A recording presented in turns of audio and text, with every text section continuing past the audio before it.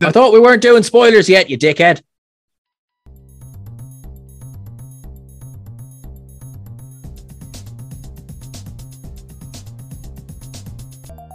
Hello and welcome to An Englishman and an Irishman Go to the Movies, the podcast that, when ratings start to dip a little bit, just brings in all of its friends from the past, and it just bloody works.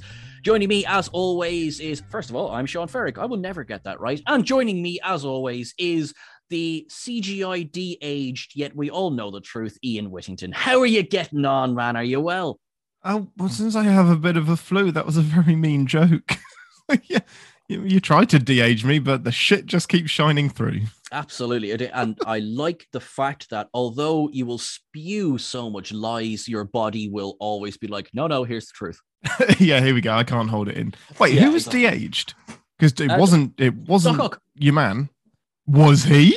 Doc Ock was de-aged. Yeah, it's actually, it's really, really well done. Oh, okay. Yeah, it's so well done. I didn't know what character you were talking about. Before we accidentally ourselves into anything, spoilers.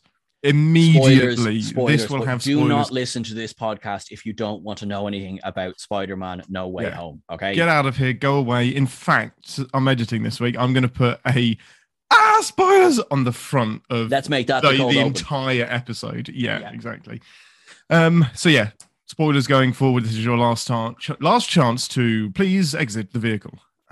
But yes, I'm good. I've had an amazing week. So this crazy bastard got home from America, had 4 days at home to write everything, failed, but wrote most things, and then came to Ireland and saw Sean. Yay! It was glorious. It was good. That was my first time in Ireland. It was awesome. It was good fun. I'm amazed they let me in. Hopefully not the last. Hopefully we haven't put you off coming back.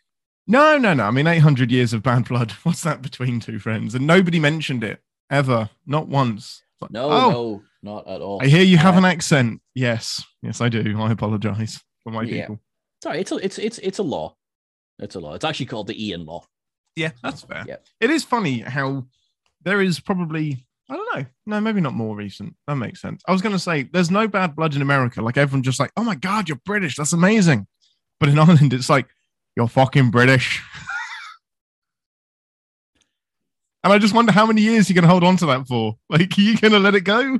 America's fine. Well, they say, don't they, that when you're going through a breakup, it takes you roughly half the amount of time that you were together before you kind of move on. So, in about 300 years, man. I suppose, yeah, that's fair. That's fair. And especially since we keep bringing up new shit as well, that it keeps resetting the clock. Brexit is definitely Brexit was definitely an extra fuck you. It was like, hey, here's an extra bill that we both need to pay because we had a joint account. So plus, I'm pretty sure we can add another couple of 100 years on for I'm just gesturing vaguely toward Northern Ireland.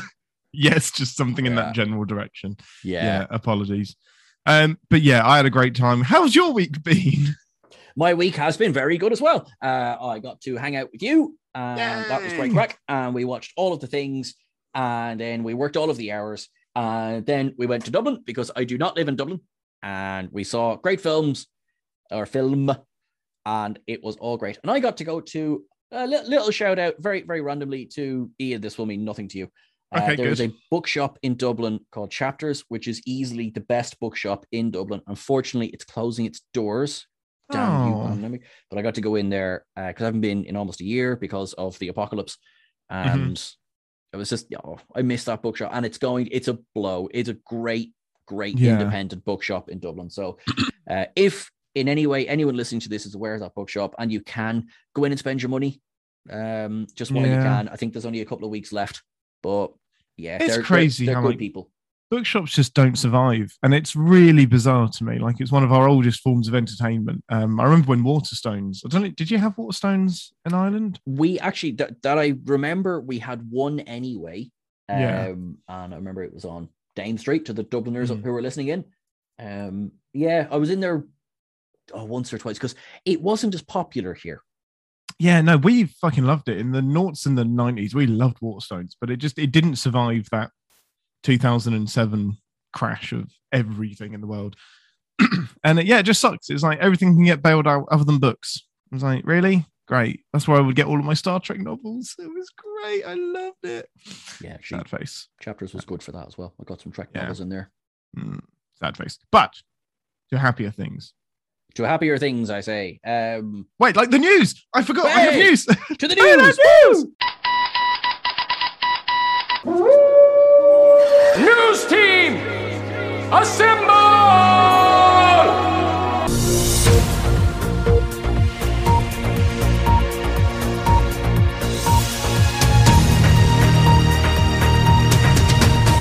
Wow, that was the most exciting news intro we've ever done. We should forget things more often. It's like, shit, we have a pod to record. Woo! Let's do it! Yeah. Again, apologies for last week's episode. What to say, Venom? Perhaps the story of that episode will come out one day, but not today. Right, did you see the news that Charlie Cox is back in the MCU as... I'm kidding. I just thought we'd rehash the same news 3 times in a row. It took me a second. It was like, wait, what? Oh, yes, okay. Yeah. Was that Yeah, yes, it was. Yeah, it was actually. It wasn't just a conversation that we had. It's glorious. No, so Deadpool's first appearance in the MCU has been confirmed. Oh, now this I did not know. Tell me. It's going to be in Doctor Strange, Multiverse of Madness, which, of course, it makes sense. Like, duh. But yeah, it makes you wonder what the now the source that I'm getting that from, and I haven't had time to fact check this. It was just fun to talk about. Is someone on Twitter called MCU Source? It's not from anywhere official. I'm going to fact check this really quick. Might be an idea. I just did the Fox News School of Reporting. Now I don't have 10 billion people watching me. 10 billion, all of Earth's population plus another planet. Right, hang on. Deadpool appearing in MCU. Let's quickly check. Deadpool has officially entered the MCU as the character appeared alongside Avengers Endgame's Korg in a promotional video. Nope, wrong one. Oh, that's true. Yeah, MCU movies that could.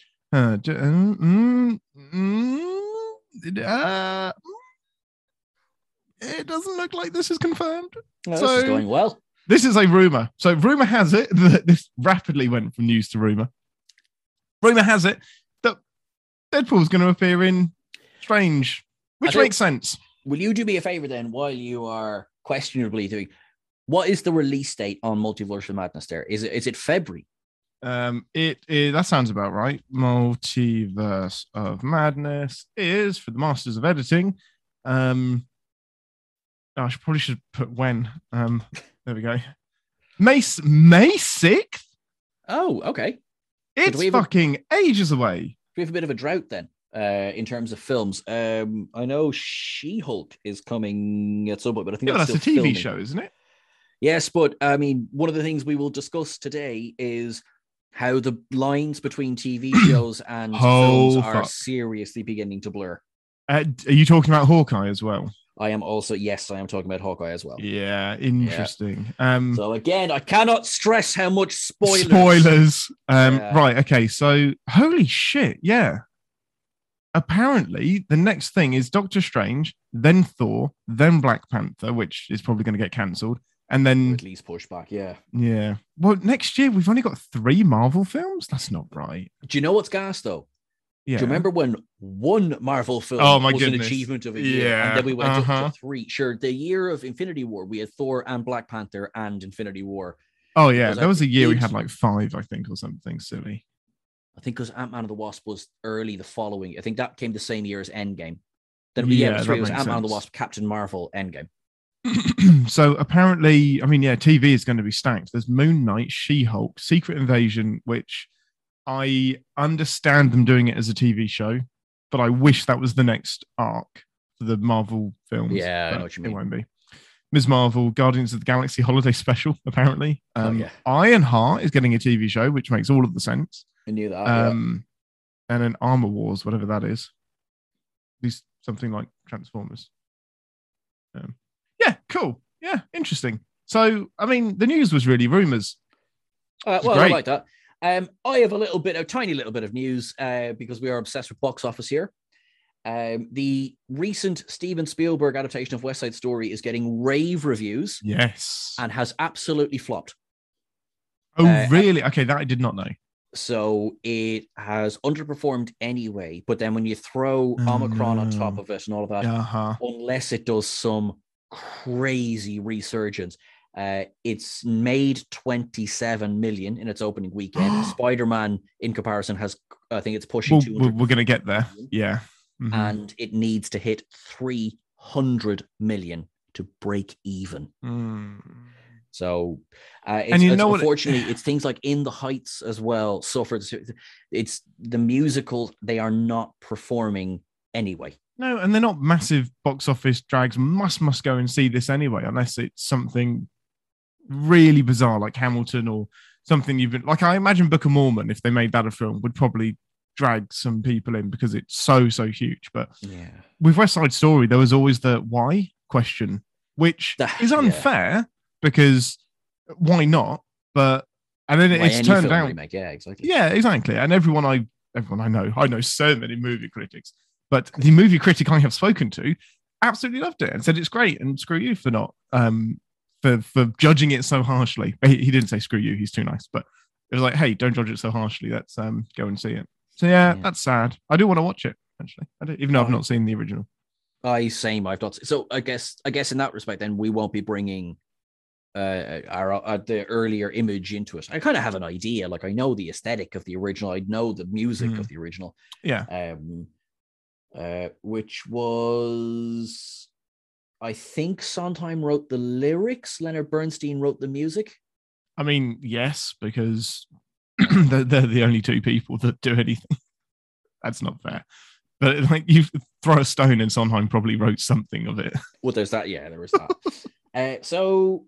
Sad news, I guess, for musicals because it is. It's sad. They are niche. Like that's the problem. Like, to hit a blockbuster type thing, it's hard, especially when you're going up against Spider-Man 3 / Spider-Man 7 / Marvel 26. Yes, exactly. But again, it's probably a bit ambitious expecting it to make that much money. But should we talk about? Can we please talk about it? No. Yes. Okay.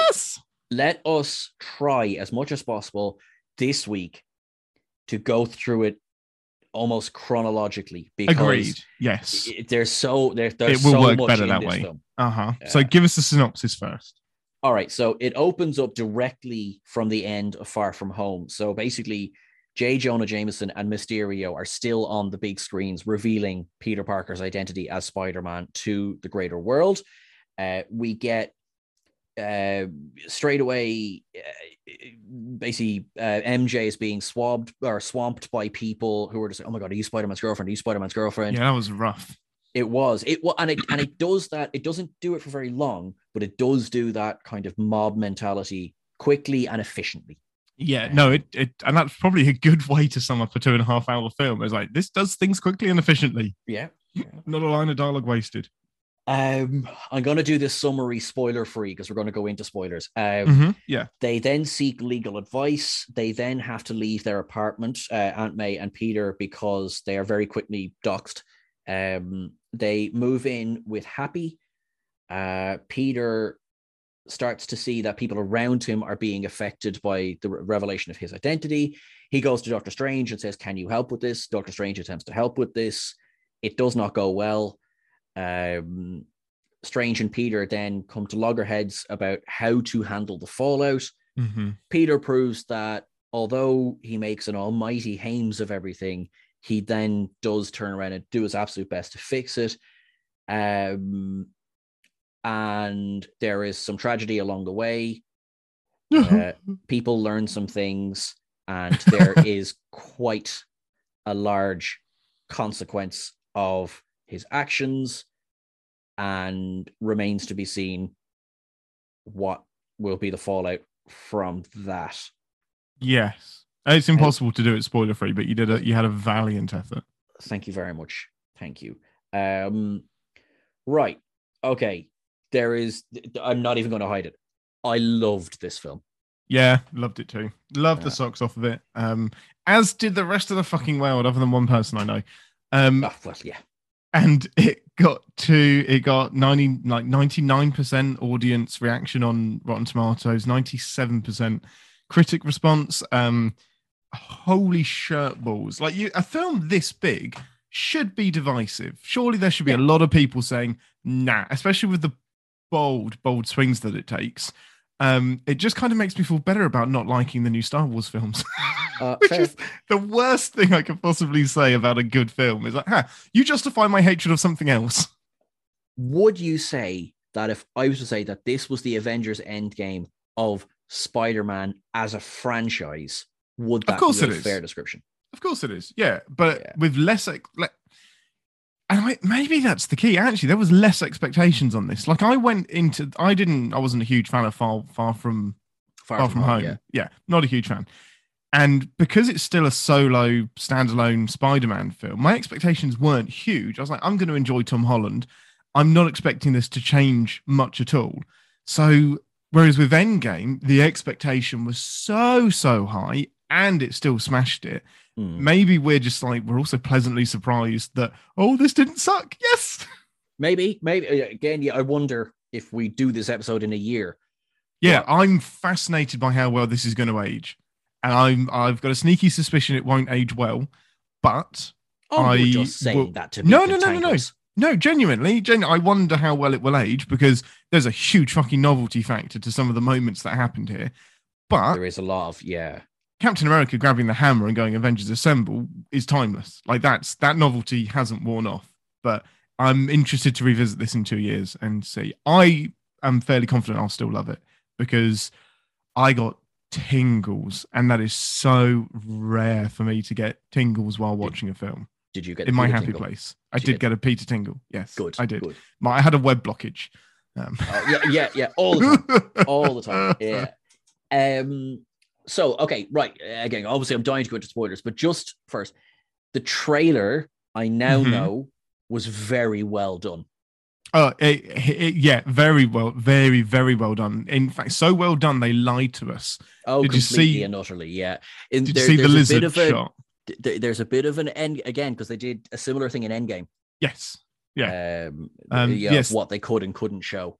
So you can see Lizard getting punched. And you don't know what by, and in the trailer they've cut it out entirely, which is interesting, and I like that. No, it's fine. You can cut this bit as well, but take my soundbite of that, and then do it for the cold open. Yes, that's perfect. That's perfect. We'll do that. Nice. That's gas. That's gas. Oh dear. Then there is, because I remember there was a lot of around Doc Ock. So the things that the trailer showed, we saw Doc Ock. We saw Green Goblin. Yeah. We saw... we heard him. I don't know that we saw him. We more so heard... Because there was one shot in the more recent trailer. There was just him coming in on the glider. So you're right. There was more hearing Willem Dafoe. And then you get a shot of Sandstorm with a face. And Lizard. And of course, Electro. So... my spoiler-free bit of we will rapidly go into spoilers because I'm already. But I think with two exceptions, and even that's not the worst, they used everyone really well. Yeah. I think the two exceptions. I may not have two exceptions. I think the two exceptions for me are Lizard and Sandman. I think they didn't bring an awful lot to them. I was glad to see them there for the novelty of it, but they didn't bring an awful lot to the film. That is literally the harshest review I have. Like, I'm not saying I'd sad to see them. And I don't know that I'd ask them to do it any different because it wasn't their film.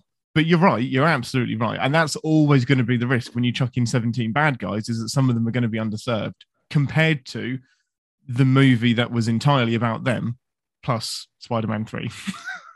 Yeah, Spider-Man 3, I think, is going to be a funnily enough, a companion piece of this. Is like, you see, No Way Home did what you tried to do, and it did it so much better.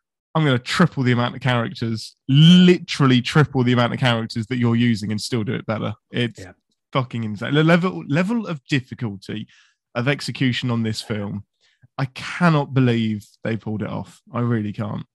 This is a no-brainer, but when I say as well, to really, really prep for this film, do yourselves a favor and rewatch. You don't have to, but you'll get more out of it. Like there was one moment, which, like you and I both had and it's to do with Electro. That was even better because we had so recently watched the film. We were accidentally very prescient by doing a rewatch of all of the films. Like we obviously had no idea what was going to happen, but that rewatch is perfect. Like if you're going to watch 5 films to prep for an MCU movie that aren't in the MCU, how weird is that? Like, yeah, you have to watch all of the Sony films to understand this MCU film. Yeah, it's great. Before we get into like story, frame by frame, all of that stuff, I just want to let the box office sink in for Spider-Man. So Thursday, $50 million. Friday plus Thursday was $121 million.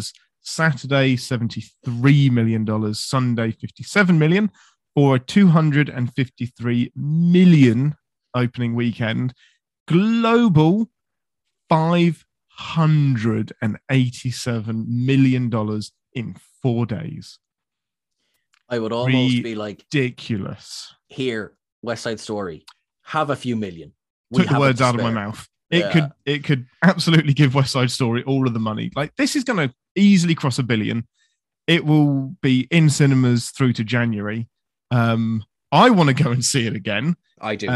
I may well do because I don't. Well, I haven't had to pay for either visit because you very kindly bought the tickets in Ireland, and I've got my cinema card over here. So I'm just like, okay, let's go watch it again. It's the third biggest opening in the history of cinema. I think it's only behind. Yeah, and one of those films is fucking Endgame. It's insane. Unbelievable. Right, okay. So the film opens. I have to going full spoilers now because it's just stuff I need to Let's do it. All right. So the film opens, we get so complete. It's like they've hit play on Far From Home. It keeps going. Which I love. I love. Once again, I love it when movies do that. I love it when sequels do that. Give me Back to the Future 2 all day long. Carry on. Yep, brilliant. They go swinging through. And there's that ongoing joke of MJ's like, I thought we wouldn't do this again. And like, well, we kind of need to get the hell out of here. Yeah. They have actually apartment. There's a little bit of there's a great joke where Happy and Aunt May are basically having. Happy thinks they've just broken up. Aunt May's like, oh, we were just kind of seeing each other. Yeah. And then there's like they can hear a kerfuffle in Peter's bedroom, and they're like, what's going on? They open the door, and there's Peter, down in his jocks because he's just after taking off the suit. And they're just like, hi, I'm MJ. Just have safe sex. It's like, no, that's not what was happening. It's just like, and then because within seconds the place has been swamped by news helicopters, and kind of it's like turns out it's real easy to find somebody's address. Like, surprise! It's such a fun scene because he's running around stealing all of the phones, closing all of the windows. Like, I don't know why, but it's one of the things I love about Tom Holland. He does physical comedy so well, and him trying to close that blind 4 or 5 times and then trying to web it closed and it still didn't work. All along, the news report is on the fucking TV and it is a shot of their apartment with helicopters around it. And MJ's just like, Peter, that way. It's hilarious. Like, it's what a really well. This confident, movie, funny way to open the film. 100%. This movie is the best Tom Holland has been in the role. Yeah, agreed. He's given more to do. He's given some dramatic stuff. He's given a lot of comedy, and he's excellent. I've liked him consistently. Some films have been better than others, I guess, and that includes his, Civil War, Endgame, Infinity War.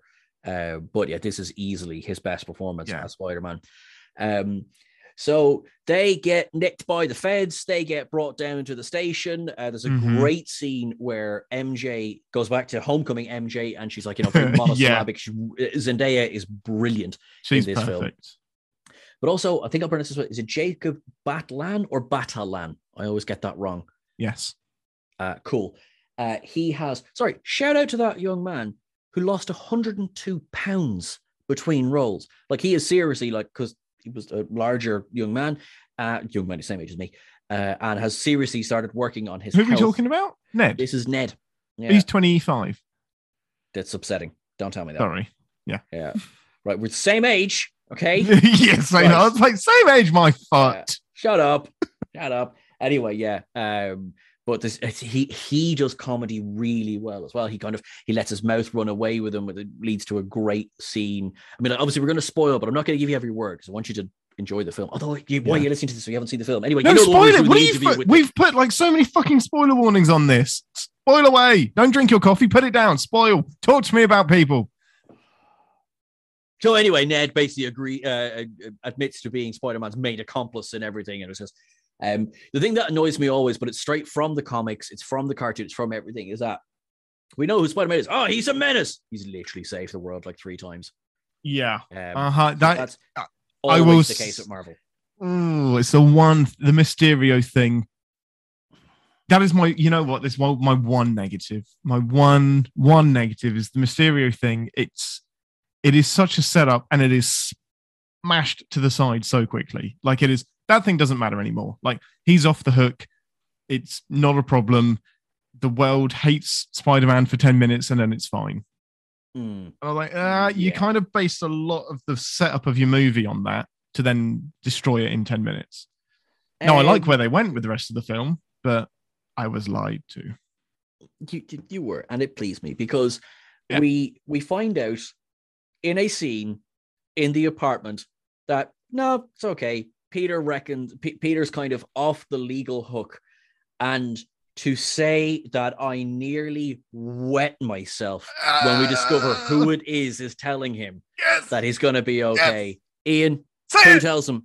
It's Matt Murdock. Okay. It's Charlie Cox. Yeah, it's fucking Charlie Cox. It's Matt Murdock. I'm so happy. It's so good. I did so much fist pumping during this film that anyone looking at me probably thought I was fighting a ghost. Honestly, yeah.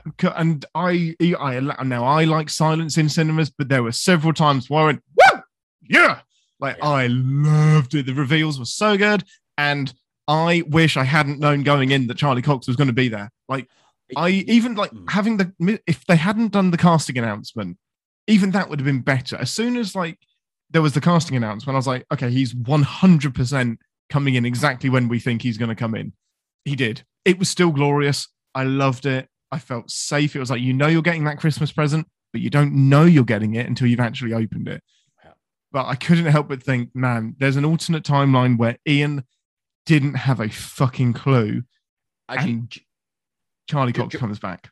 On that, I just want to take this opportunity to say to everyone who leaked pictures, fuck you. Yeah. Half the fun of these films is the reveals, is the twist. I was listening to Mark Kermode's review, and he went to a screener where not only, you wouldn't leak it anyway, but not only were the staff where he was viewing it going, for the love of God, would you please not spoil this? There was actually a recorded intro from the cast going, don't spoil this. Don't do it.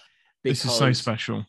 There was, I now know the image of Matt Murdock sitting in their apartment was leaked a few weeks ago. Yes, the image is real. And I mean, it is the most annoying thing is just like what you're doing when you do that is you are deliberately spoiling something that a lot of thought and care and work has gone into for the audience. I mean, it's not just so, Charlie Cox and Tom Holland can have a chat, because I'm sure they can have a chat over the phone. You know what I mean? But Sean, so anyway, right, money. That money. is my money. Fuck you, everyone who does that. Now, there we go. Right, that's money. It's not out of my system, agree. But totally agree. And I will always wonder, but it was a beautiful moment, and we even get, and this is the restraint is chef's kiss, because we get they resolve everything. Happy's actually the one that's in more legal trouble because he's responsible for Stark's armory, apparently. And a brick comes through the window, and we get Peter's spider sense tingle, but Matt Murdock's hand catches the brick, and they're just how did you do that? Did you do that? And he's like, I'm a really good lawyer. The funny thing is, so there is, of course, very much of a chance people are watching this film who might not have watched the Netflix series. Yes. it's probably likely, to be honest. And up until the confirmation of him in the MCU, there's a kind of a, are they canon or aren't they? Feel about them. I mean, technically, that's still sitting. It's over still the Jessica question Jones, because Iron Fist and Luke Cage, even though Charlie Cox is in those series. There's no guarantee that this Charlie Cox is the Charlie Cox we know from the Defenders. It could be he looks the same in multiple universes. Exactly. Sure, look at J. Jonah Jameson. Looks exactly the same in this film. Exactly. Except that at this point, J.K. Simmons went, "I'm not wearing the wig. I'm not doing it." Yeah. And actually, just really quickly, just because you can nearly discuss his scenes in isolation. He's just brilliant. He's just, he's hasn't lost a single thing about it. And if you're going to do expositional news segments to progress the story along, what a genius way to do it. Bring in somebody I actually give a shit about and actually want to watch talk. Really clever. Really good way of doing it. Really, really well done. So that's it. It's a very short scene with Daredevil. It was just enough to be like, oh, yeah. Brilliant. Oh, and that's what I meant, like about the restraint, like Marvel knowing what's too much, what's needed. Like if it had been in much more of the film, it would have alienated probably 60-70% of the audience that hasn't watched The Defenders. But this was enough. I was like, yes, exactly. There. Like if he had suited up, I would have thought like, there's enough going on. Oh man, don't do that to me. No. I wish he'd suited up.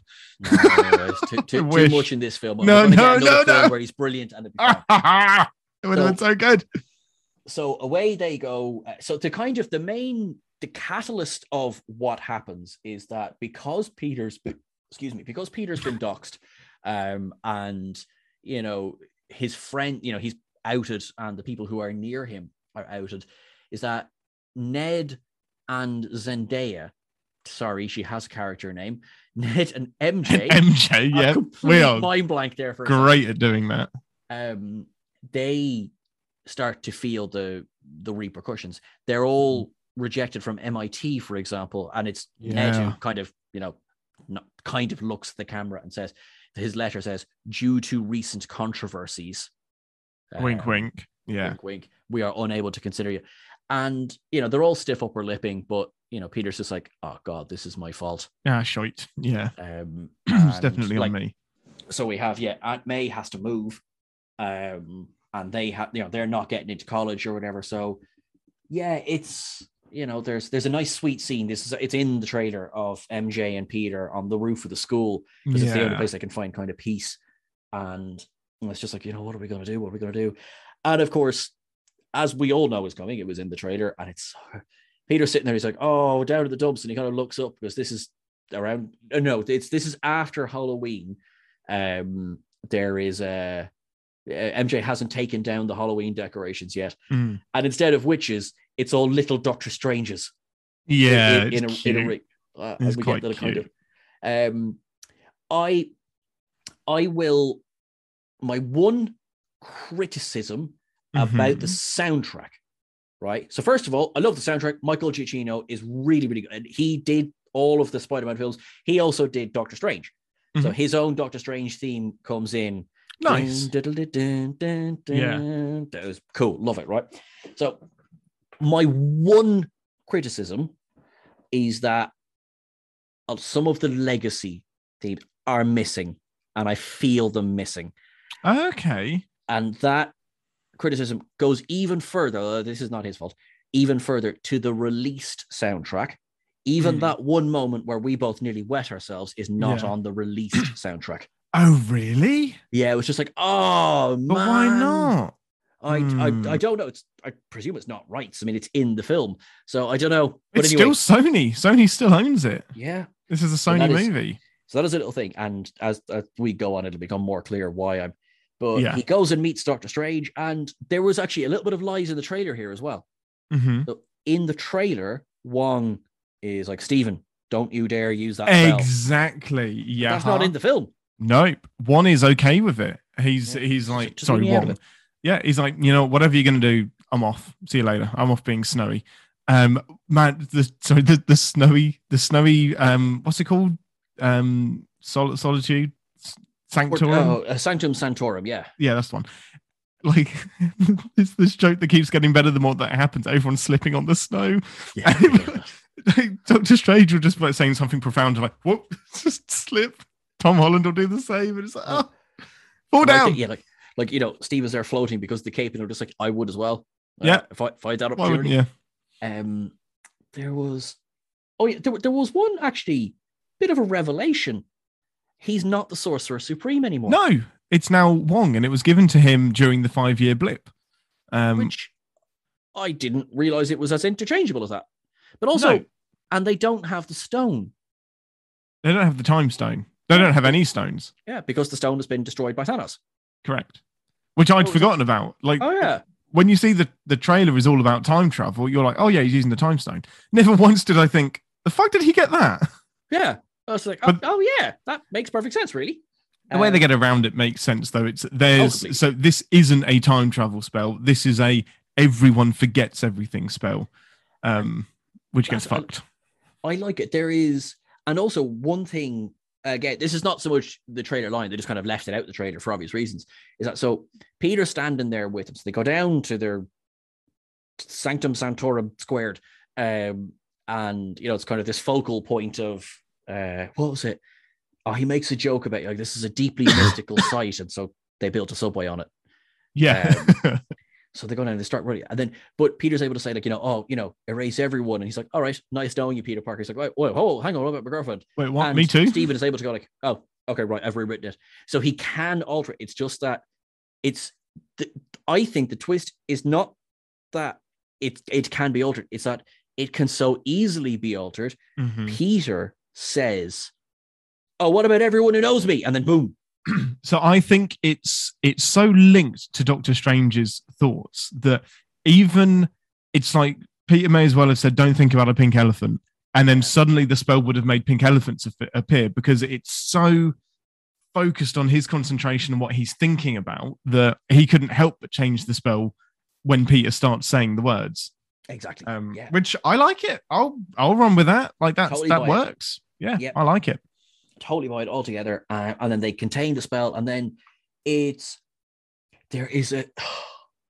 absolutely gas, right? So they do this, and there's like that, that the 5 minutes of it's actually all right, or exactly, kind of put it all back together. Yeah, and then he kind of Peter references the fact like oh my god, I'm doing this so that my friends can get into MIT, and Stephen just kind of stops and he goes, "You decided to alter reality. Did you try and ring them?" He's like, what do you mean? to argue your case. That was an option. I can do that. And this way, like, kind of in the same vein of like, call me sir. Yep. And it's kind of like, I had such a CinemaSins moment because I was like, well, shit, that's a point that I'm not going to be able to make. And it's like, they came up with it while they were writing the script and then thought, fuck it, let's just put it in the movie. Let's just have Doctor Strange address how ridiculous it is that Tom Holland didn't, that's why Peter Parker didn't think of going to MIT first before changing the fabric of reality to suit his needs. Yep. And just like, yeah, you know what? You are a child. I forget about this. We saved the world together, but you're still a kid. And it's so good. It covers up a plot hole. It's beautifully done. It does. I have to say, like, hats off now. They handled that really well. So through some dubious tracking, Peter finds the admissions manager, whose name escapes me now. And, she's in the middle of a traffic jam. So again, there's a bit of like, okay, yeah. Edith is still alive and well. Okay, but they don't really use Edith in this film, in fact, at all. So delete that name from your records. I will. And Peter goes along and knocks on the window, and she's like, you realize this is a traffic jam. Like, Paula Newsome, whose name is MIT Assistant Vice Chancellor. Excellent. Thank you very much. Her. So she's in the back of a car, and they get about a second or two of a chat, and in which she starts to go like, maybe I'll reschedule. All of this, of course, is preamble to the ground that starts shaking. Mm-hmm. Yeah, and like, the pacing is perfect in this film. I was like, oh, this is going on a bit. Oh shit, I recognize this road from the trailer. This is perfect. Yeah. And then it goes to shit. And a big octopus tentacle comes straight through the ground, and we have the arrival of Doc Ock. Now, this is pretty much this was not spoiled by the trailer. This was like deliberately revealed. Brilliant. Bring it on. And it's really well done. And again, can you imagine if you didn't know? Can you imagine if we hadn't seen a single frame of this movie? Everyone's still going to go and see it. Yeah. Well, yeah, in a good way. Like, yeah, in a good way. I was like, fuck. Like, but I think everybody would. It would still make the same amount of money, but I think it would have been delayed a weekend. So I think its opening weekend would have been smaller. Word of mouth would have been watch now. Now, immediately go and watch this film. But can you imagine the shock of like Doc Ock appearing out of nowhere? Oof. Just, and you know, so because there was, I remember reading in advance, it was almost like people were bemoaning the fact that, yeah, listen, there's no practical arms in this one, it's all CGI. Well, I mean, they did it bloody well. Oh, I don't care. I didn't. If you hadn't told me, I wouldn't have known. Absolutely, like it's really good about it.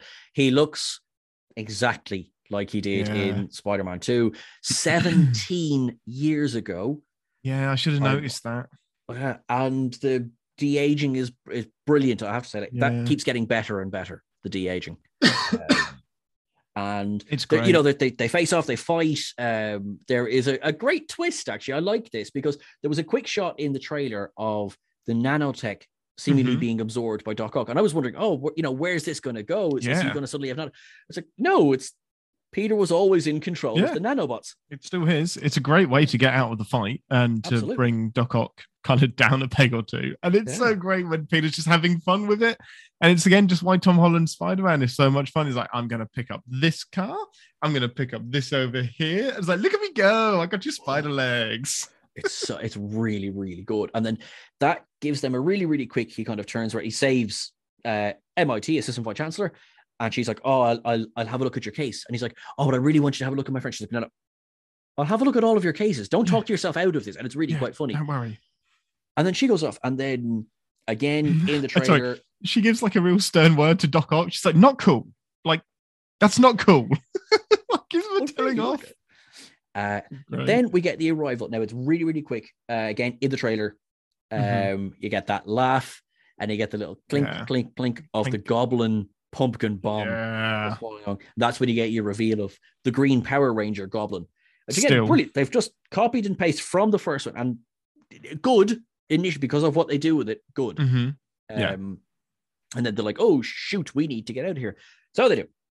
Away they bring them to the Sanctum Sanctorum, and this is where we get what I thought, and they didn't do what I thought they were going to do. Is when they arrive, here's Doc Ock, and here's Lizard has already been captured by Doc Ock. And I thought, because there's a good while before, so Rhys Ifans does reprise the role, but there is a good while before he speaks.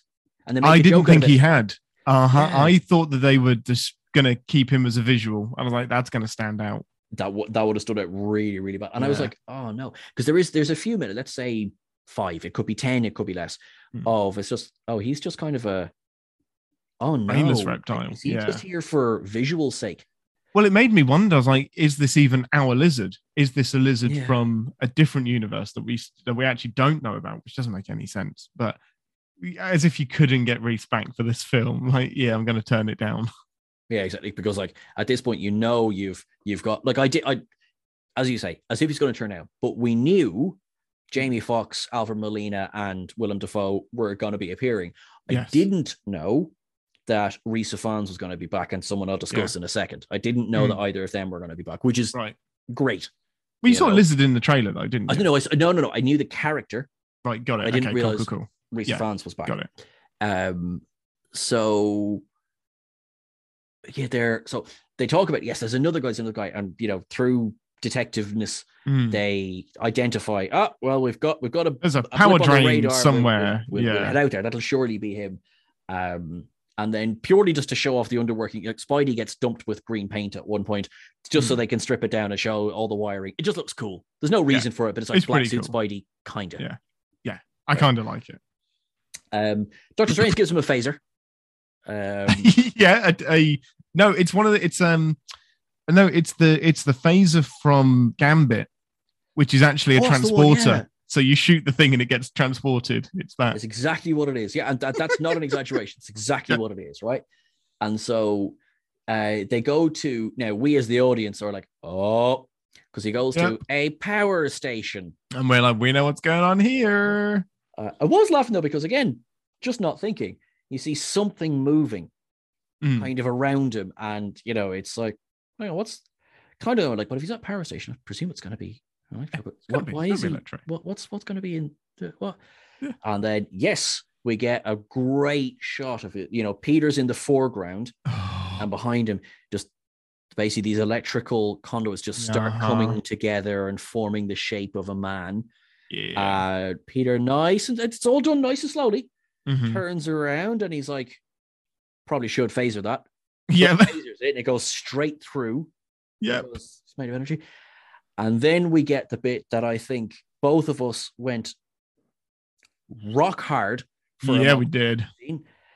Because Hans Zimmer's electro theme, we get one statement of it and it's made very, very well. It's so good. It's just a big yes! So good. So and good. Then the ground rises in front of Peter. And we're like, oh, yeah. Starts protecting him. And Thomas Hayden Church reprises the role of Sandman, which I did not know. I did not know that going into this film. Oh, it was going to be him. That was going to be him. And he's there talking, he's chatting away and everything. Yeah. And I was like, oh. And he's like, hey, Peter, it's me. Remember Flint Marko? You know, we nope. did this. And it's just like, he's like, I don't know what's going on. But I'm as an audience member going, I remember 2007. And yes. Yeah. I love it. It's the first like real second crossover. So we get a crossover of Doc Ock and Lizard, which is crossing Tobey Maguire and Andrew Garfield's franchises. Yeah. And then we get the same in this as well. And we're like, oh, things are intermingling. This is so much fun already. Really? And we get to see our Electro, the Electro that we see in Amazing Spider-Man. He's all blue. Yes. He's a bit weird, but he has a different, it's all this yellow energy around him because there's a different energy quantum signature in this universe, which is fine. What I like is that very clearly Jamie Foxx said, I'll come back on one condition. Yeah. I'm not doing the comb over. Cool. Yeah. And you know what? It's the right call to make. Like if I can buy that he's been changed by being Electro, etc. So the Max that we see is a more confident individual. The hair, fine, it happened. Yeah, it's like that's clearly he's gone to a barber. Like, you mean this is not like I just kind of singed, but anyway, yeah, exactly. They address it. The Lizard person is like, "Didn't you have a comb over and glasses?" Yeah, and that's because I think isn't that the first time Curt Connors speaks? Yes. No, I think it is. No, it is definitely because they're just like the dinosaur can talk. Yeah, that's new.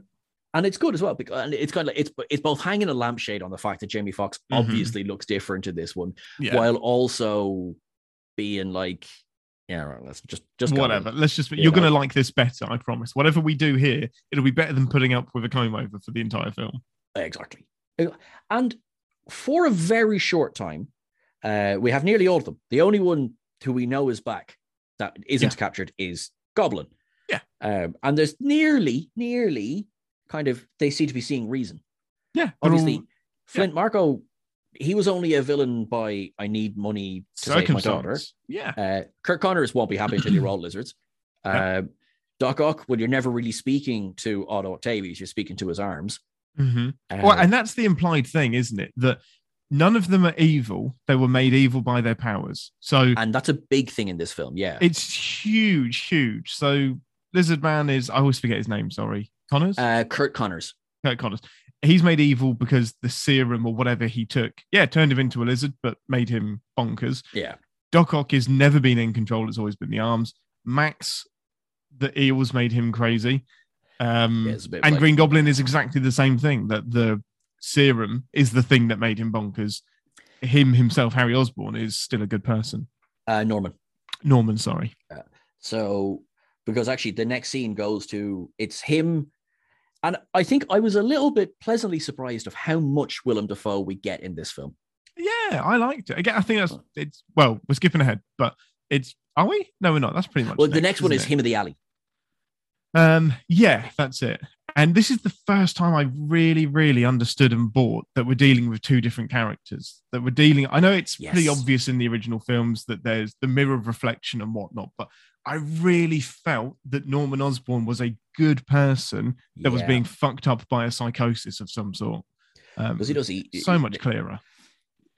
And again, I like how they bring him and Peter together. Is that he just walks into Aunt May's soup kitchen basically, and he's just like, "I feel crazy. I need Spider-Man's help." Yeah, and that's Norman's bit. Like, this is Norman speaking. This is not Goblin. And she rings up, it's like, "Yeah, hi Peter. One of the guys you're looking for has just walked in." Yep. And he's he's ready to go. And but he's like, Peter. "No, I need some help, please." Yeah, really nicely done. And we get again, this is done so simply. Just a little confirmation that there isn't a Norman Osborn in this reality, and there's no Oscorp. There's no Oscorp. There's nothing. Like, there's none of me in this universe. What the hell am I going to do here? And what we get to in the previous scene, because is this where Doctor Strange turns? That one's just after, because Willem Dafoe is in that scene. Yeah, no, he is.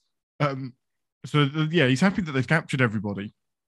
And there's two things, like the way they space out the humor in this film is so good. So he accidentally transports a tree into one of the containers, and then it's just like, right, what do we need to do about this one? Is this tree going to start talking? What is it? Yes, is this tree man? This is just a tree. Don't worry, this is fine. And when they finally get to Doc Ock's name, it's like, I'm Otto Octavius.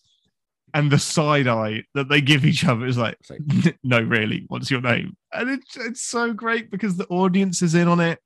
It's fine because maybe it's cheesy in this parallel universe, but it doesn't matter. But in this universe where we are, that's a dumb name, sir. It is a bloody dumb name. It's hilarious. But again, thinking back to Spider-Man 2, J.K. Simmons, J. Jonah Jameson, a man named Otto Octavius ends up with 8 limbs. What are the odds? What are the odds? And so we get them all back anyway, and then Doctor Strange's like, "Great, cool, let's send them back / kill them." And that's what's implied, isn't it? Send them back to the moment in time that they came from, and the realization that they're all just like, "Yeah, Spider-Man kills me, Spider-Man kills me, Spider-Man kills me," and Peter's not okay with that. He's not, and Strange is very cold about it. He's just like, "That's their fate. That's their fate. Don't fuck with it. It's already happened." I'm not sure how I felt about. He doesn't even entertain the discussion of, is there anything we could possibly do? Yeah, and I don't know. I don't know how I feel about that. Like, it's not. I would flick that switch so quick. Put them all back. Put them back. They never should have been here to begin them with. as you did it. Yeah. Contact. I was like, hey, it's like if there was a room and Tuvix and Khan were in that room and Janeway had 2 bullets, she'd shoot Tuvix twice. I was like, yep, I would press that button twice, even if I had the option to not. Stop that. But we get a line again. This got a big laugh out of the audience. It's like, kind of, is there anything we could do to help? I think we do to help. And then you have Willem Dafoe. Actually, I'm something of a scientist myself. Like, yes, you are. Yeah. Yes, you are. Boom. There's some great callbacks like that. I mean, obviously the whole thing is a callback, but definitely great callbacks like that. But it's so meta as well, because the end of every superhero film, 9 times out of 10, the supervillain dies, and it's a very unsuperheroic thing. And you always have to spin it in a way that they were given a chance but died anyway, or it's somehow an accident. But this really addresses the fact that, hey, maybe people aren't beyond redemption. Maybe they're doing bad shit, and we can fix them and we can help them. And they pay for their crimes, but we rehabilitate as well instead of killing them all. And it's a superhero trope that I didn't think about, because in Hollywood, it's like, the bad guy's got to die. Hans Gruber's got to fall out the building. Yeah. There's no way of getting around it. Yes, 100%. And we get a visually spectacular then battle between Doctor Strange and Peter, because Peter's like, well, maybe we could not kill them. And Strange is just like, in the trailer, that is painted as a huge deal and a huge point, and it's kind of not. It's not really. It's their way of taking Strange off the board. Yeah, exactly. And hanging him over the Grand Canyon for 48 hours. Yeah. whatever, how long it was. It's never explained how he gets back from the ground. That's what I don't mind. It's not a massive plot point, but because you have to, if you have a character who is Superman, you need to Superman him. You need to take him off the board. Yeah, and of course you do. Otherwise, but it's great variety because we get a peek at, like, we've got Doctor Strange in the movie, but they let him do Doctor Strange things. It's not just a cameo. It's you get to see some of his time and space bendy magic stuff, which is so much fun. Some building Inception-y stuff. Looks great, but they get rid of him, and then so Peter's all about, let's help these guys. So they all end up back at Happy's apartment. Because of course they do. The Sinister Six just walking past the camera. Yeah, how are you? Happy Ring's going, I have a doorbell cam. Like, I can see what you're doing. Yeah, exactly. Like, can you tell me who these men are that are walking into the apartment? And then we get Science Peter, which I really like. Yay! We do science the shit out of some things with some very intelligent people. Exactly. We get they build. So the first one to be quote unquote cured is Doc Ock. Which makes sense. The inhibitor chip, which was broken all the way back at the beginning. Yeah. And it is absolutely brilliant. I love it. Yeah. That's what he's good at. That's the technology stuff, is the stuff that he's good at. It makes sense. That's where he would begin. And it works. And it sets up the finale beautifully. Indeed it does. Indeed it does. We get the not entirely shocking, but absolutely works for me bait and switch of Norman's being really helpful, isn't he? Yeah, and you can see the second where it happens because he's looking in the mirror, and I think it might be Electro or someone that talks to him, and the voice changes. And Electro obviously doesn't know the significance of that, but we fucking do. And from that second onwards, it was tense as fuck, right up until the point that we lose a character. Yes, and that is So, unfortunately. Anyway, so we'll get really, because it was always on tenterhooks. I have one criticism again, and this is I don't have an explanation around this one. This is there was a shortcut in the script. Okay. Why did Flint Marko go bad? Bamf? No, why did he join the lads in? He had no motivation. That was, no, you're right, because he just disappears. Like, he exits the situation and then comes back on their side. So I feel like there is a scene we've missed. Like, maybe he doesn't believe, but he has proof that Doc Ock has been cured. Yeah. So why wouldn't he believe? Why wouldn't he team up? So I agree. It is, unfortunately, it's a little, we need to have that scene at the statue where...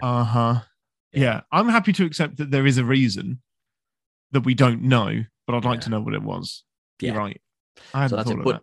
I'm just getting that out of the way because it is. There isn't an answer. There isn't one coming as to why Flint Marko joins these guys. So, but anyway, so goblins and Electro. He does what Goblin does.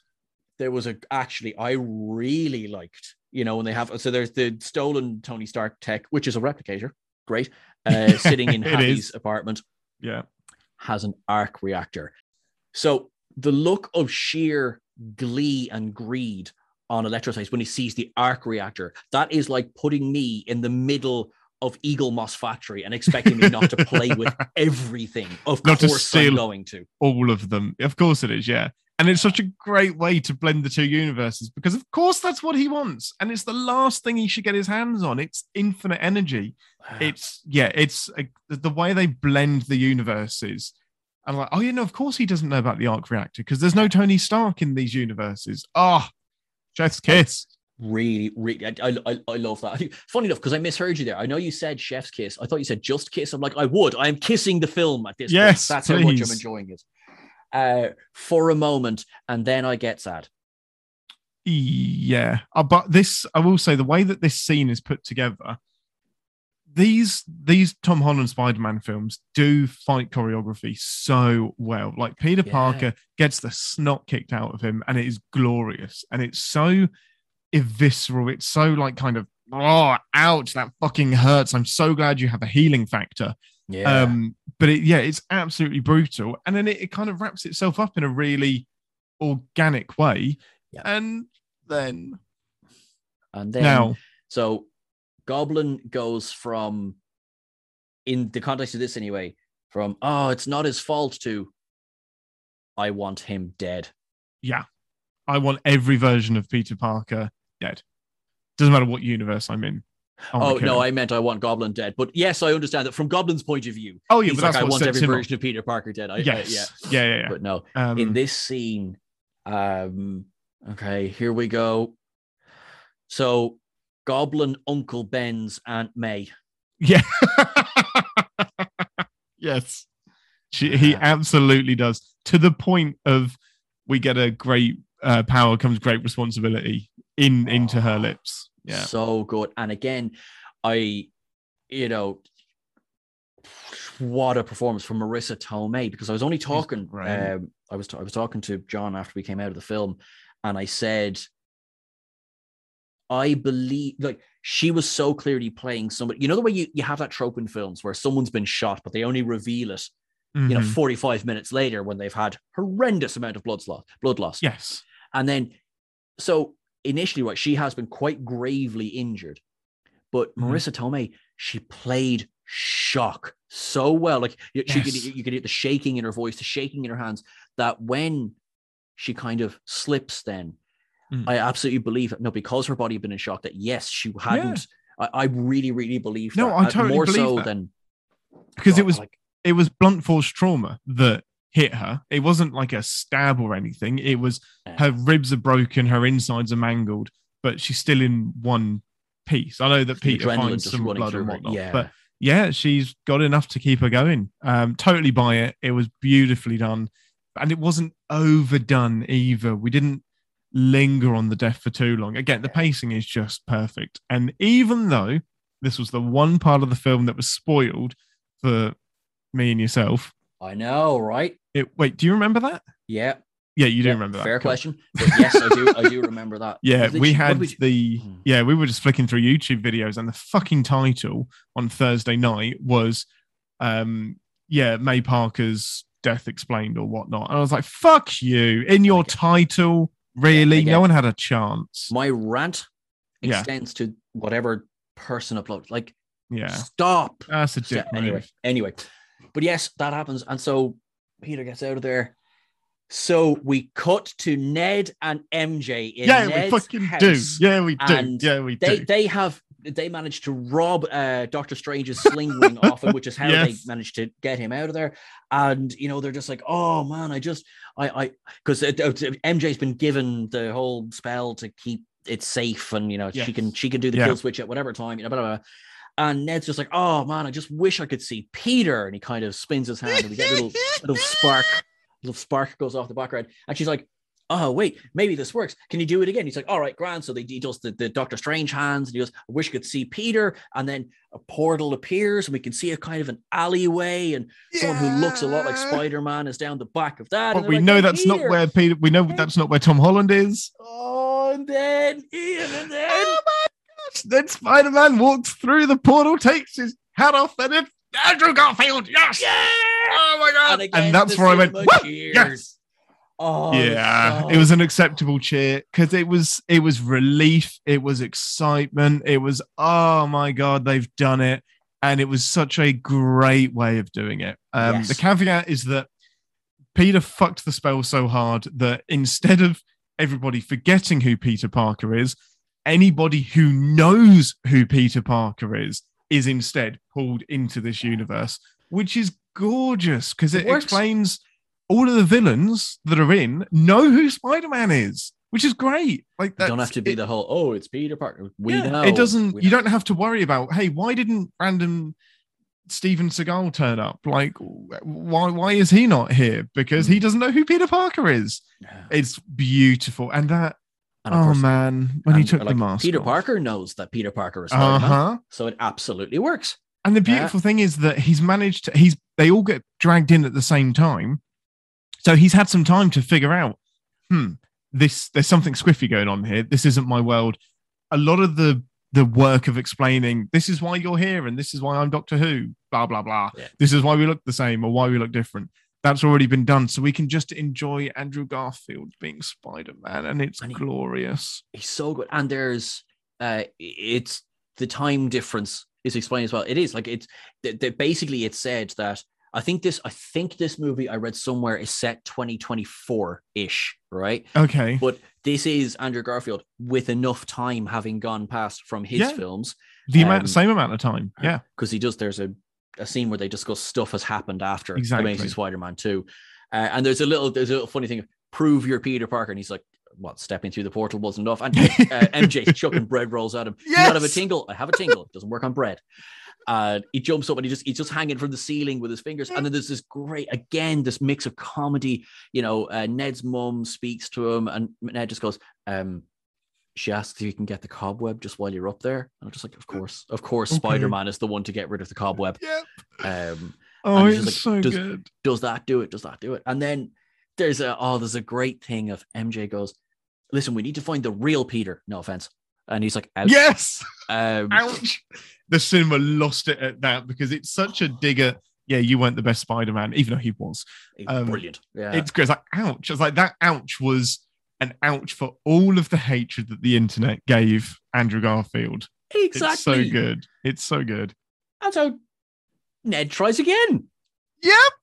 And at this point, you're like, yeah, I know. The cinema knows what's happening next. And then the portal opens behind him, and then just who's this bloke? Who's this guy? This isn't in a Spider-Man suit. Whoop! It's so good. It's like Gandalf the White turns up over the hill, and it's like, Tobey Maguire! Yes. From the moment the first portal opened until nearly the end of the film, I was just smiling. Well, from there onwards, it's like you've done it. You've done it. My good buddy Aaron summed it up in one sentence: Marvel knows how to play with its toys. Yes. And brilliant. It absolutely does. Like Marvel got all of its toys out of the box and played with them very politely and perfectly. And what amazes me is how much Andrew Garfield is one of the best actors in the friggin' world. But it's how much he carries his Peter Parker into this film. It's the same character, the same kind of jovial jokiness. Tobey Maguire is still serious as shit and a bit dorky. They keep so much of themselves in this film. And exactly, I'd say even more credit to Tobey Maguire again with this time difference. They don't bother trying to. They don't de-age him. He has aged. What was it? 2007 was Spider-Man 3. So we've had nearly 15 years now have passed. He looks like he's 15 still years have Spider-Man. passed. Yeah, he's still Spider-Man, exactly. Yeah, and they do.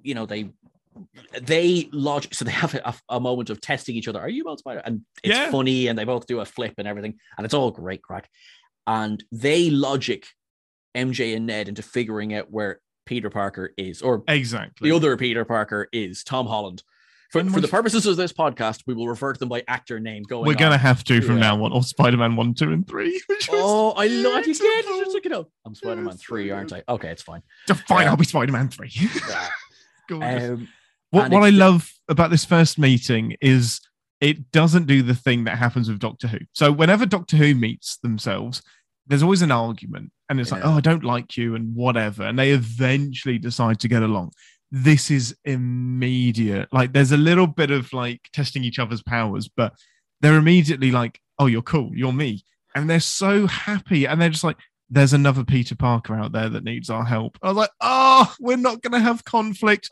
We're going to TNG this shit and just let them get on and have fun. No interpersonal conflict. Everyone will get, and I love it. Everyone loves each other. No, correct me if I'm wrong, internet, but no one wants to see Peter Parker fighting Peter Parker. No, that's not what we're here for. The Sinister Six as well, or the Sinister Five. Whatever. You have enough people for them to fight. Like exactly. It's so good. So we get the reunion, and again, Tom Holland smashes this scene because he is grieving hard. Yeah. And MJ comforts him, and Ned, because Ned obviously knew May very well. Yeah, of course. So it's not overdone, but it's enough. And then just that MJ, I have a couple of people here who want to meet you. Oh my god, it's so good. And they're on the fucking roof, and it's like, it's so good, so good. But it's not. It's also not an immediate from Tom Holland. It's not an immediate. Great, everything's better. It's like, I know who you guys are. I can make the leap. You don't pretend like you know. You neither of you have lost your May. Like, don't pretend. Like, you're right. We haven't. Yeah, but we do understand. We have our own trauma that we're dealing with. Yeah, like you didn't lose a Gwen Stacy, and that. Oh my goodness, Andrew Garfield is my favorite part of this film. How he explains, like, I lost Gwen, which was my MJ, and things just went bad from then onwards. I stopped caring. Basically implies that he just kills people. Like, he did. He just kills bad guys. We know that Spider-Man can punch through a wall. So if he is punching a jaw, that jaw's shattering. He's killing some people. And there is this darkness that, like, the following 5 years or however long it's been since we last saw Garfield, it went dark, and he has some major regrets, and he doesn't want Tom Holland to go the same way. And there is so much of the characters talking to each other and the actors talking to each other that is so well done. Tobey Maguire, all he has to do is, the night Uncle Ben died, I went looking to get my revenge. I got what I wanted, and it didn't make me feel better. And he does, like, we know as the audience, we know what happened. We know, the guy tripped. It's, although, technically he didn't kill him. He didn't particularly save him either. There was nope. So we know what that means. So we go through that, and then relatively quickly, it's nothing is brushed under, but there's kind of a greater good. Can we work on maybe, saving sorting this shit out? Yeah. And it's just. Then we cut to the science lab, and it's three Peters geeking out. Oh, they're sciencing together, and we get the first of two kind of Spider-Man meme things when Ned is just like, so Peter. I was like, they all go, yep. I was like, Peter Parker. I was like, yep, nope, that's still us. I was like, Spider-Man. I was like, nope, still us. From this reality, that'll be Tom Holland. Yeah. And they have what I took as well. So you picked up on an in-joke that I didn't get that comes a little bit later on. And I picked up on this one. So they're talking about, so they're kind of, right, what are we going to do? And then Andrew Garfield goes, oh, well, listen, I've got the cure for Kirk Connors already. Yeah, it's no big deal. Like, I'll just, I just whipped up where it's no big deal. And they're both looking at me like, what do you mean? He's like, it's no big deal. And of course, if that's not a reference to the Sony hack from a few years ago, where they were discussing this other Spider-Man film where this Spider-Man was supposed to be, oh yeah, just going to swing through the air. No big deal. It's totally fine. Which I was just like, I love the shade going on here. I love this. So much shade. And then there's the kind of, that web just comes out of you. Oh, it's beautiful. I'm so glad they addressed it. Again, every single like kind of comparison, they managed to address it in the movie pretty much. It's like, it just comes out like, do you ever get like a blockage? Or they talk about it more later on, don't they? Like, do you get a blockage? What does it come out of anywhere else? Is it just the wrist? Like, no. But yeah, they do get that when they do all of their sciencing and whatnot, and they decide to come up with a plan or whatever and go and get Goblin. And they have this moment on the scaffolding around the Statue of Liberty, and it's so great that they're just talking to each other, and Tobey Maguire's just like, you are amazing. I want you to say it. You to Andrew Garfield, exactly. Oh, and it's just the OG Spider-Man reassuring the Spider-Man they got tons of shit from the internet. And I think anybody in the audience that was that person must have been hanging their head and going, yeah, that was a dick move. Surely as well, it was a reference to the fact that he was in the two films, The Amazing Spider-Man. Well, no, of course. Yeah. Okay, duh, of course it is. But I mean, what I got from it was that this is the Spider-Man that everyone loves, saying it's okay, you are Spider-Man as well. It's and he's like, thank you. I needed to hear that. Yeah, I think I know that, but I needed to hear it. Oh my God, it's just so wholesome. The three of them together. It's such a wholesome trio. So wholesome, and that is Spider-Man. Spider-Man is always like wholesome and cheeky, and it's not Tony Stark who's a bit of a dick to everybody. If this was three Iron Men, I think this would be a very different this would film. Be hideous. And if they got along, it would be weird and nobody would enjoy it. Exactly. They're all trying to one-up each other, and my art reactor is bigger. Yeah. Mm-hmm. Billionaire Playboy philanthropist. Yeah, we get it. But what else then as well? So, they quite cleverly, they announced their plans to Jonah Jameson. It's like, we're going to the Statue of Liberty, you know, basically daring the villains to show up. Yeah. and it's just, again, so they get there, and they're having this chat, and they're getting ready for I love, there's a quick quip about, because obviously Andrew Garfield arrives in his full costume, and Tom Holland is there in his costume, but Toby had to be in normal street clothes. and Andrew Garfield goes like, so are you going to suit up, or are you just going to look like a youth pastor the whole time? Like, and then he just kind of pulls down the t-shirt, and of course he does have the costume on underneath. The audience lost it at that line, because it was like, oh shit, he does.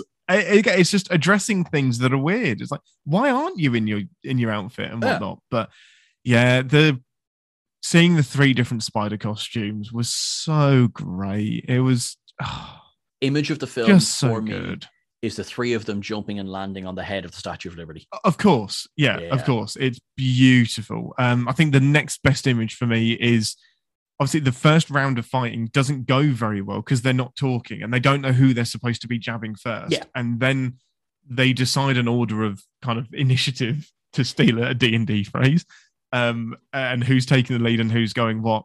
And when they team up and they're all swinging through the air, and there is this 1 second where all 3 of them, almost like a matrix, rotate around the 3 of them.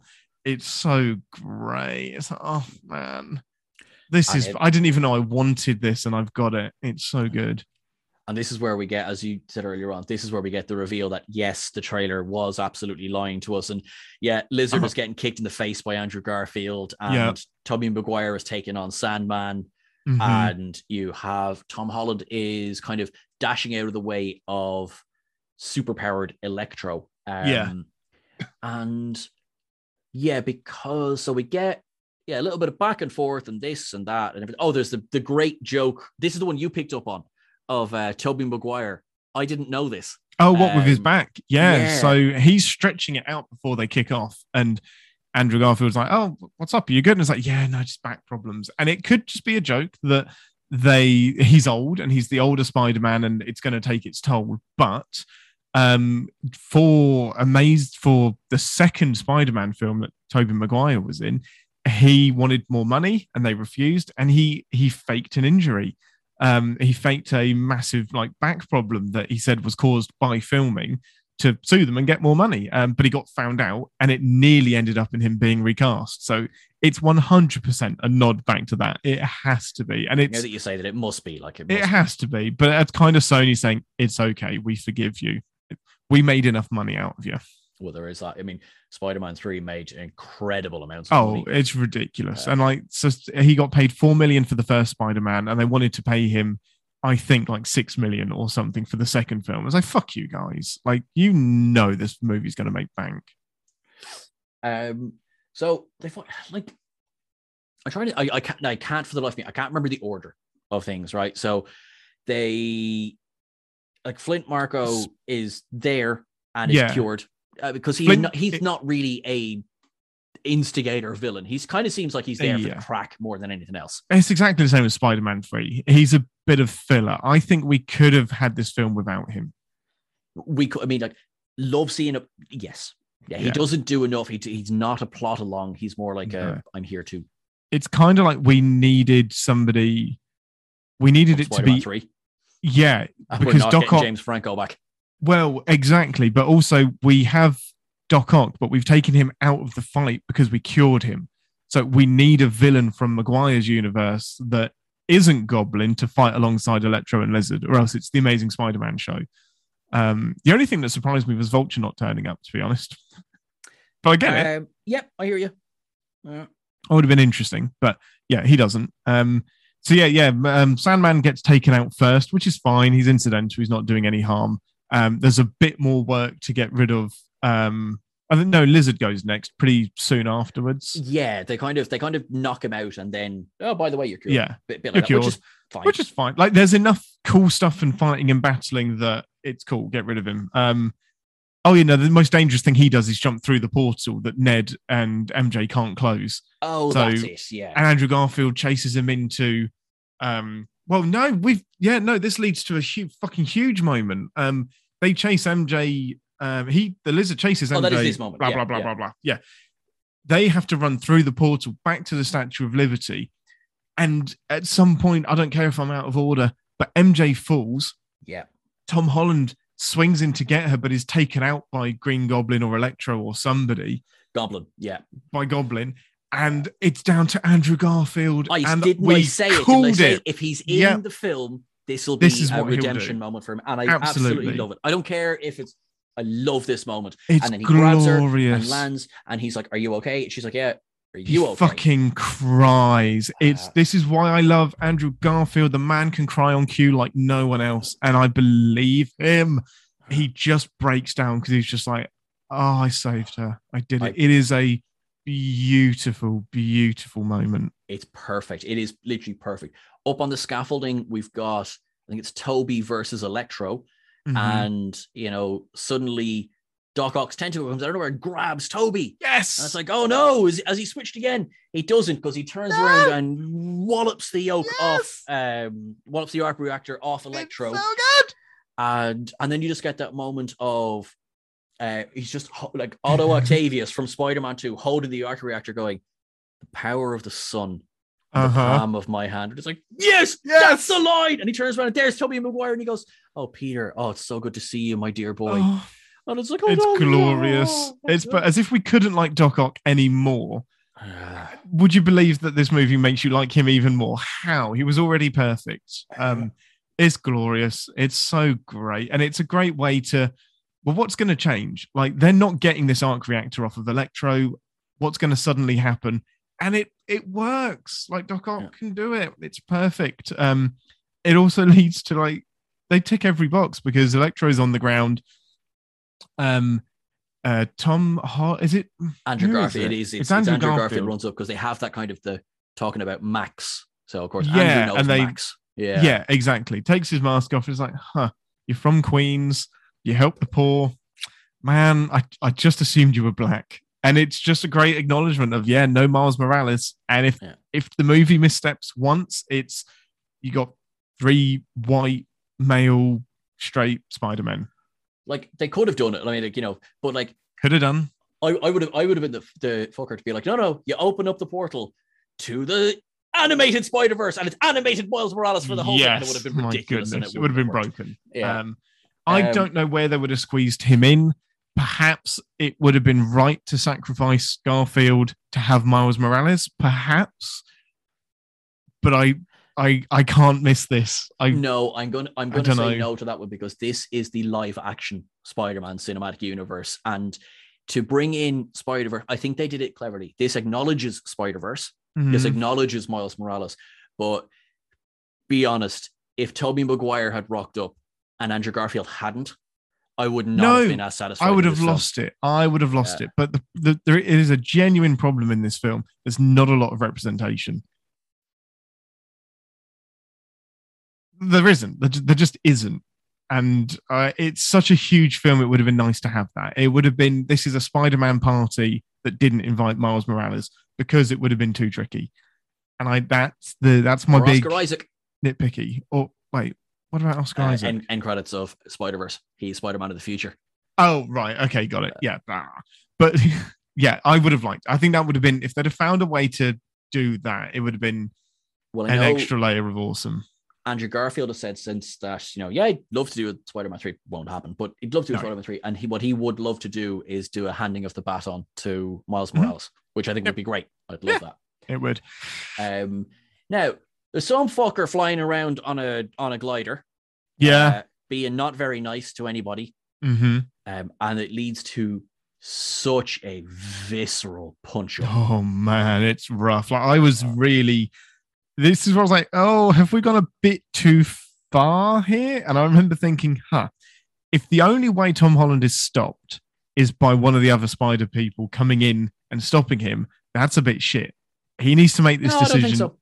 He needs to make this decision himself. Because if Andrew Garfield was preoccupied, Tom Holland's now a murderer. No, first of all, Tobey Maguire. And second of all, I completely disagree with you. I completely disagree with you because he needed himself to stop himself. And that's what it is. They are all Peter Parker. They are. And he is in the fresh stages of grief. Mm-hmm. And he has the killer right because you had Tobey Maguire went after villain or like gunman number one, and then went after Flint Marko. You had Andrew Garfield spends most of the first film hunting down the man who shot Uncle Ben. So this is Tobey Maguire's version. Oh no, this is Tom Holland's version of this. And who better to step in than the the wiser Spider-Man to go, we don't have time for you to come to your own senses here. I'm going to stop this. And there is that look of understanding between them. And it's like, it's as much as it is the two Peters understand each other, as it is father and son, as it is older brother, little brother. And I think Tom Holland has always been the youngest Spider-Man. He's always been, he has been the teenage Spider-Man, where both Andrew Garfield and Tobey Maguire, although they were playing teenage Spider-Man, they were definitely more mature, even from the beginning. Yeah. Whereas this guy, he lost control. Now, we know in all superhero movies and everything, all it takes is 1 second of losing control and you can make an irrevocable mistake. Yeah. And I love that. I love the way this is handled. And it takes all three of them to stop Goblin. So you have Tom Holland punches him into oblivion. Tobey Maguire takes the blow that was meant for Tom Holland, which is enough to kind of distract him. And then you have Andrew Garfield jumps in with the cure. Yeah. So it takes all three of them. And I love that. Great. I like it. Yeah. There's a gag as well of like, because there's a moment of the entire cinema goes, no, when Tobey Maguire gets stabbed. Like, what are you talking about? I mean, we know there's not going to be a Spider-Man 4 with Tobey Maguire, so I mean, they could off him. You could just kill him. But yeah, there's just a gag of like, oh please, it's not the first time I've been stabbed. And that I loved. That was such a wink and a nod to the audience as well. Oh yeah, definitely. It's like, I'll be okay. It's fine. And the eventual like saying goodbye when they all go in for a big group hug, Garfield's just like, that really hurt, didn't it? It's like, I'm in so much pain. So much pain. And in a way, that kind of finishes their there is like a couple more, but that pretty much finishes their involvement in the film, because you've got Doctor Strange, who's come back from the Grand Canyon, pausing long enough to go to Ned.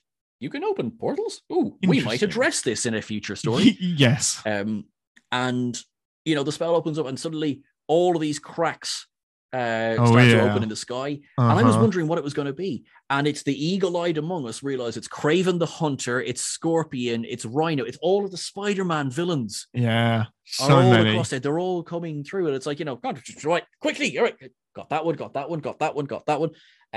And Tom Holland comes up with the way of, I can fix this. And Doctor Strange is like, I'd love a suggestion if you've got one. He's like, take away everyone, to go back to the very beginning, the very first idea. If they don't know I'm here, they won't come through, will they? And he's like, that is how that works. And he's like, do everyone. He gets a couple of seconds with MJ and Ned. They understand. There's no kind of, oh, you can't. They get it. It's like, the sky is broken. Like, we get it. It's leaking.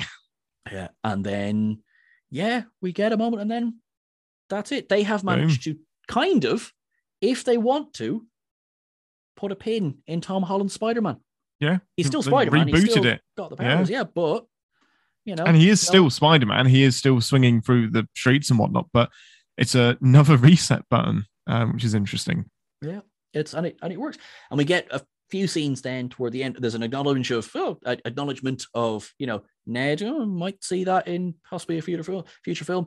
Tom Holland vows to make them remember him, which again, I presume we'll get a scene of that later on. There's a nice kind of scene where MJ and Ned have stayed friends. Yeah. There's kind of like, I'm sure, because I've already had this conversation with people, of like, how do people still know each other if Tom Holland would have brought them together? I don't know how Tom Holland exists, as in Peter Parker exists now. Like, is he not at school? Has he not had an education? Exactly. How did Happy Hogan know Aunt May? Yeah, exactly. Yeah. How did that happen? How does he function in this world? He hasn't been born, surely. His just parents won't remember him. You're right. Look, his parents don't remember giving birth to him. May won't remember him. Yeah, how did May die? Yeah, exactly. There is questions at the end. The spell must fill in the gaps with something else. Is all I can think. Write it. Yeah, exactly. Write another narrative. It has to. Yeah, it has to. And then we get kind of this film ends with Tom Holland is like, all right, I'm going to go start a new life pretty much on my own. He has a moment where he can tell MJ and he chooses not to because he can see how happy she is, in her ignorance. And then we get some end credits. But it doesn't end there. Does it? Heck.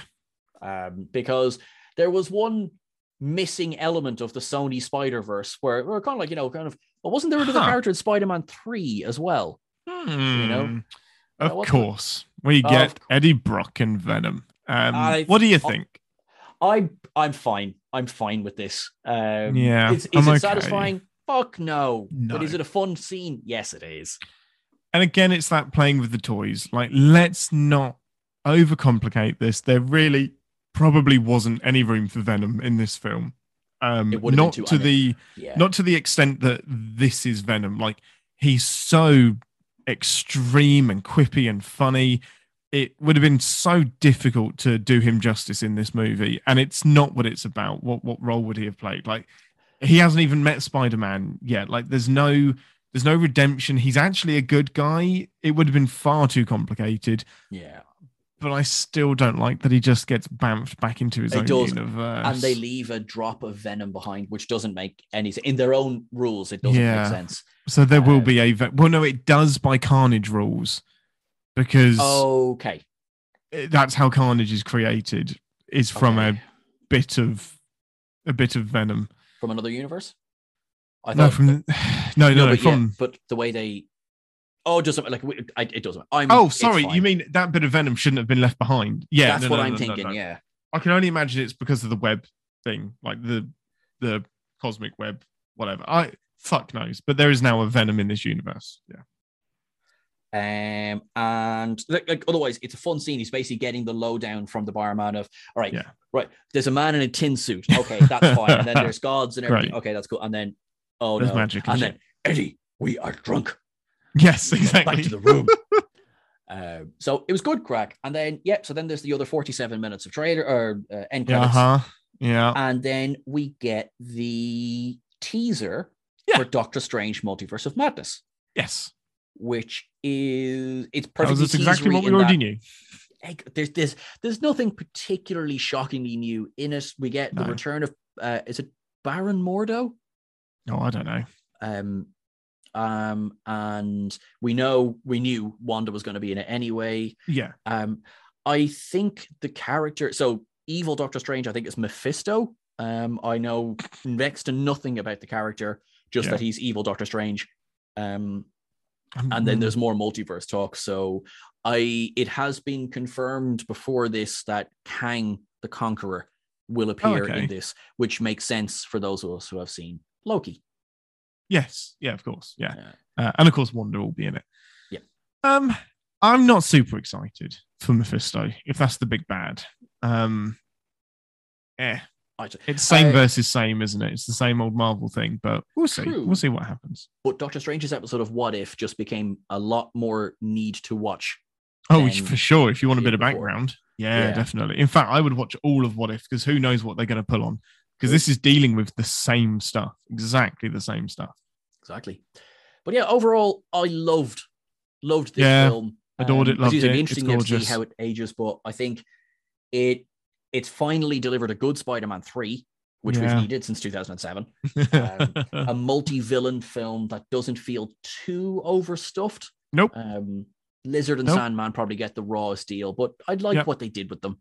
Yeah. So glad they were there. Yeah.